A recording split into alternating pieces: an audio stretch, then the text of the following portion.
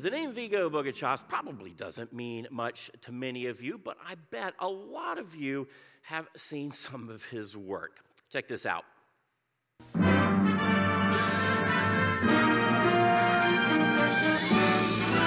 Spanning the globe to bring you the constant variety of sport, the thrill of victory, and the agony of defeat.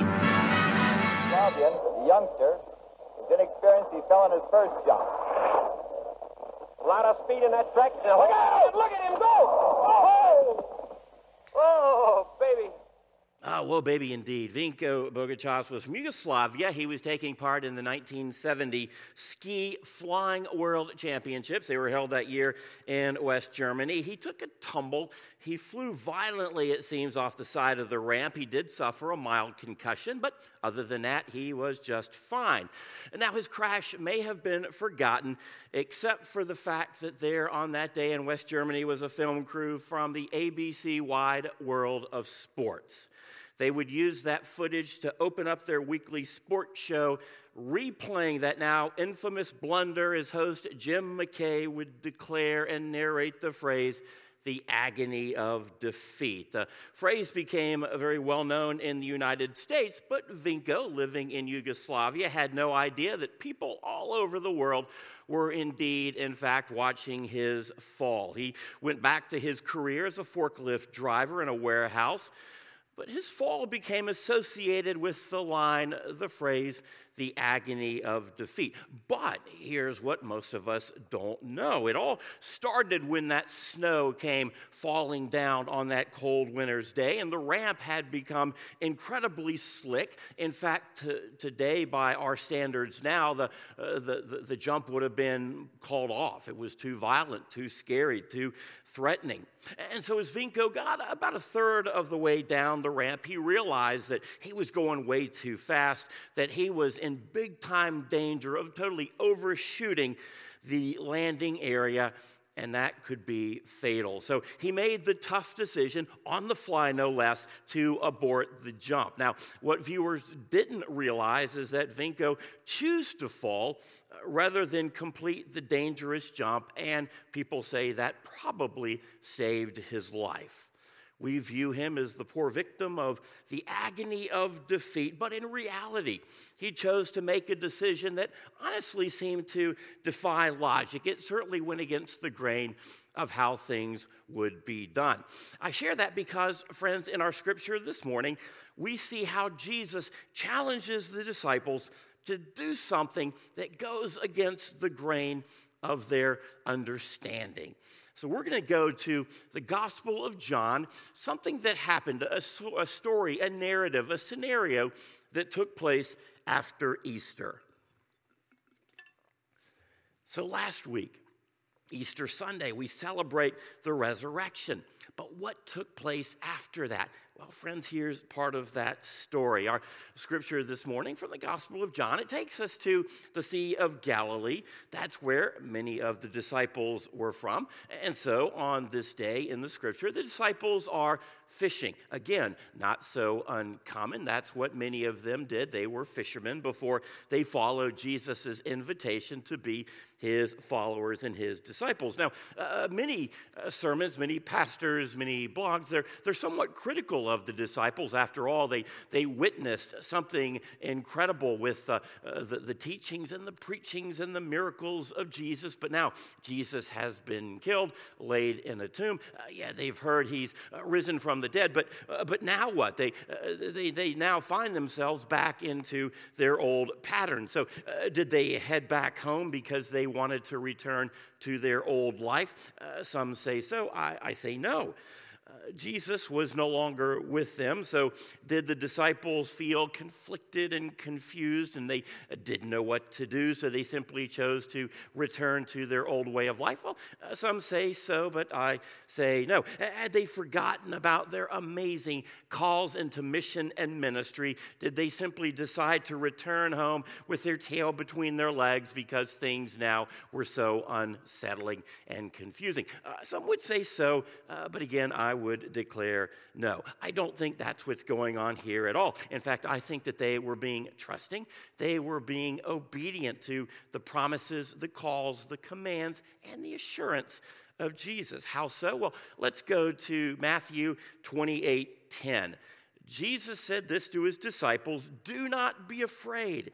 Go and tell my brothers to go to Galilee, and there they will see me." So Jesus had instructed them to go back to Galilee. It makes sense, honestly, that they would do what they knew how to do. They would fish as they waited for Jesus to return to them. So I think they were being faithful. They were being obedient to Jesus, but they certainly didn't, I don't think, expect him to come so quickly. So let's go to the Gospel of John. We're going to pick it up in verse 2 and 3. Simon Peter, Thomas, Nathanael from Cana in Galilee, they were the sons of Zebedee, and 2 other disciples were together.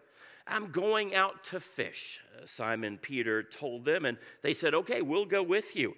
So they went out and they got into the boat, but that night they caught nothing. We'll pick up the story in a matter of mere moments. So here's the deal. There in the boat, fishing at night. A lot of fishing in Galilee was done at night. Some say the fishing was better at night, but it also allowed them, by fishing at night, to come back to the shore and prepare the fish for sale in the morning when people were looking for it.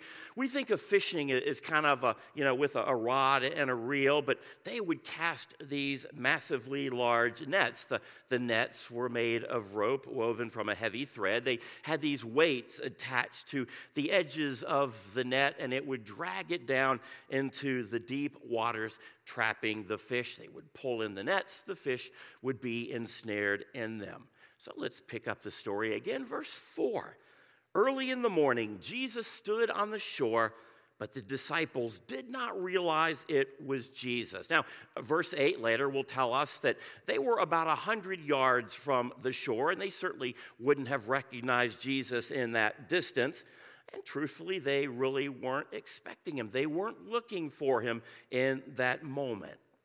I share that because I think, like the disciples, I'm guilty of that at times. Maybe it's just a Joe thing. Maybe none of you can relate at all. But there are times I just don't look for Jesus. There are times I don't expect to see him. I'm surprised when maybe it seems that he does show up. I don't have maybe at times a sense of expectation that Jesus is going to do something mighty in my midst. I think that's where the disciples were that morning. But you know what? Something amazing was about to happen.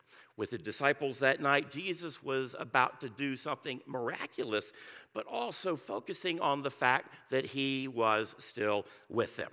Let's check out verse 5 and verse 6. Jesus called out to them, "Friends, haven't you any fish?" "No," they answered. Jesus says, "Throw your net onto the right side of the boat, and you will find some." When they did, they were unable to haul the net in because of the large number of fish. Wow, whoa, that's pretty surprising, isn't it? They went from catching nada to catching mucho, catching nothing to catching a lot of stuff. So much so that all of these strong, burly, seasoned fishermen were unable to haul in the nets. What was the difference? Well, truly, they followed the direction of the Lord. They responded to what Jesus had called them to do. And what Jesus had commanded them to do in the eyes of the world, honestly, was pretty illogical. It was irrational. It seemed to make absolutely no sense. Throw your net onto the right side of the boat. You see, the disciples weren't out there in a modern 21-foot bass fishing boat with maybe a 250 horsepower outboard engine. No, to the contrary. Let me give you a brief nautical lesson dating back to the first century. Here's the deal. Bear with me, I promise. This is going to make sense, okay? Here we go. Boats, they have a left side. They have a right side. What is the left side called? It's called the port side. What about the right side? It's called the starboard side. Now, back in the first century, fishing boats didn't have a rudder like we think of today. Large ships did, but smaller fishing vessels didn't. But instead, the fishing boats, they had a large, specialized steering oar. The oar was held by an oarsman who sat towards the back of the boat. But because most men were right-handed, the steering board, as it was called, was on the right side of the boat. Over time, the term was shortened to starboard, containing the Old English words star, which means steer, and board, which means the side of the boat. Likewise, the port side of the vessel was so named because that's the side that you would lay up against the port. So these hapless disciples are having a rough morning. They were out all night. They had caught nothing, but Jesus says, throw your net on the right side of the boat and you will find some fish. Cast the net from the right side of the boat. That Jesus is not the way things were done. You just didn't do that. It doesn't make sense. You never cast the net off to the right side. It was always on the left side. Why? Well, because on the right side, what was there? The large steering board. You didn't want the net to get tangled or ripped or destroyed. Casting the net off the right side of the boat was just not something a proper fisherman did. It just wasn't done. Such a suggestion would have been seen in the eyes of many as nothing short of scandalous. But they did follow Jesus' call, his command, I think probably fairly reluctantly. Again, Joe can relate to that. After all, the disciples may have been thinking, okay, Jesus, with all due respect, okay, you're the Savior, I get that, you're the Messiah, you're the anointed one, you rose from the dead, but we're the fishermen. This is our expertise. This is what we know. This is what we've done. We are professional anglers. We know what we're doing. I can handle it. But thank you, Jesus, so much. But you see, this is considered a miracle of Jesus. Yeah, all of these fish cramming into the net, but it's not a story of miracles. It's a story of faithfulness. It's the story of obedience. It's the story of trust. Again, maybe it's just a Joe thing, but at times, friends, I'm like that hapless and helpless fisherman. I'm doing my own thing, thinking that I know what's best. I have my own plans, my own goals, my own desires, my own agenda, and my own way of working toward that agenda. But then along comes Jesus. He challenges me with something that never would have crossed my mind before, something that I certainly am not even nearly intelligent or wise enough or smart enough to think about. Or maybe Jesus comes to call me to do something that I'm currently doing, but maybe in a different way, or maybe on a different path. Jesus has a way of shaking things up, doesn't he? To the disciples in the fishing boat, they were thinking, sir, we don't cast our nets off the right side of the boat. That's not how we roll. You see, the disciples were focusing on their own knowledge, and in the eyes of the world, it was pretty stellar knowledge. Fishermen were well regarded during that era. But sometimes the call of God, at least to us in our limited mental capacities, our limited understanding, doesn't seem at times to make a lot of sense. Certainly not in the eyes of the world, sometimes not even to us. But when we're faithful, when we're trusting, when we respond to God, we see amazing things that we could never, ever see on our own. Is your mind set on things of this world or on the mighty things of God? For the disciples, their nets were empty. Maybe for some of you, it seems like your life may be empty, or part of it at least.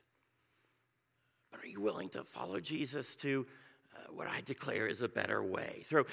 Throw your net onto the right side of the boat, says Jesus, and you will be surprised at what happens. But God, with all due respect, I know my life better than anyone. After all, I live it. I know myself. I know those people and circumstances around me. I don't know how things will turn out if I place all of my trust in you. So I'm scared, God, to step out on faith. Throw your net on the right side of the boat. Okay, in my life, I admit that things are dictated by a schedule, by routine, by my own desires. That's why all of this quarantine and social distancing stuff is pretty unsettling. It's not the norm. It's not what I'm used to. It's not how I thought things would be in the middle of the year 2020. Sometimes it's difficult to follow the plans that God has because we're not quite sure how they're going to turn out. It seems to rock our world, to really fully remove us from our comfort zone. God has a way of doing that. Throw your net on the right side of the boat. Churches often get stuck in this way of thinking too, I imagine. We want to follow Christ. We want other people to come to know God, but we don't want to do something risky. We've always done it this way, and this way seems to be going okay. Okay, Jesus, you kind of take your stuff over there, but just trust us. We kind of know what we're doing. Throw your net on the right side of the boat. God, I cannot get past the resentment that I have towards maybe my spouse. I've been hurt too many times, and I'm scared that I won't see change, that things will never get better. Throw your net on the right side of the boat. Maybe parts of your life, maybe they're dictated by fear. You worry about something that hasn't happened and may never happen, but you're allowing it to steal your joy. Throw your net on the right side of the boat. Maybe you're dictated by anger. Maybe our flesh tells us that when someone makes us angry, we lash out with rage or hostility or bitterness, or maybe being passive aggressive, or with the silent treatment, or maybe with gossip. But God is telling us there's a different way. Throw your net on the right side of the boat. Okay, yeah, God, I know that I'm called to serve you, but I don't have the time. I promise later on when things slow down, and I'm pretty certain that they will, that someday soon I'll focus on my relationship with you. But right now, I've got other priorities, other irons in the fire. But Jesus says, throw your net on the right side of the boat.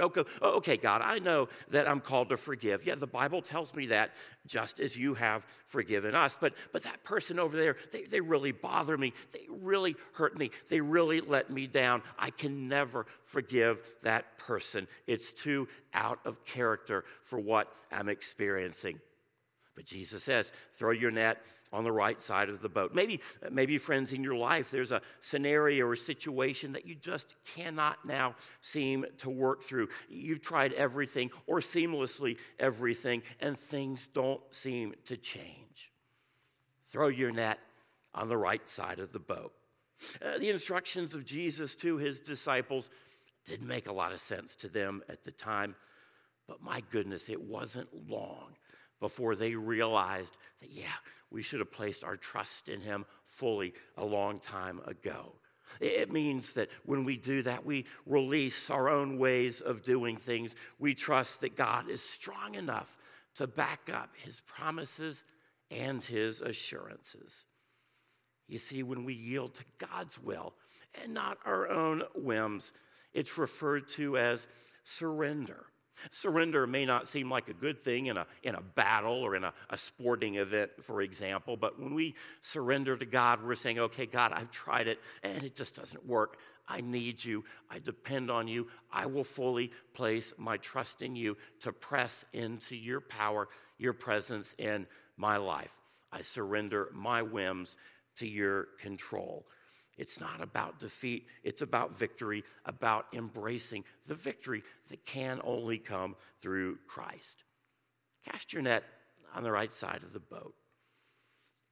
Jesus has a habit of calling us to things that might seem a bit risky or anxiety-inducing.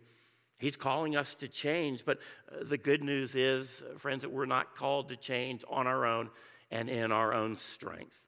To the contrary, through the power of the Holy Spirit, God works within us to bring about the changes that God wants to see in our lives, with our lives, and through our lives.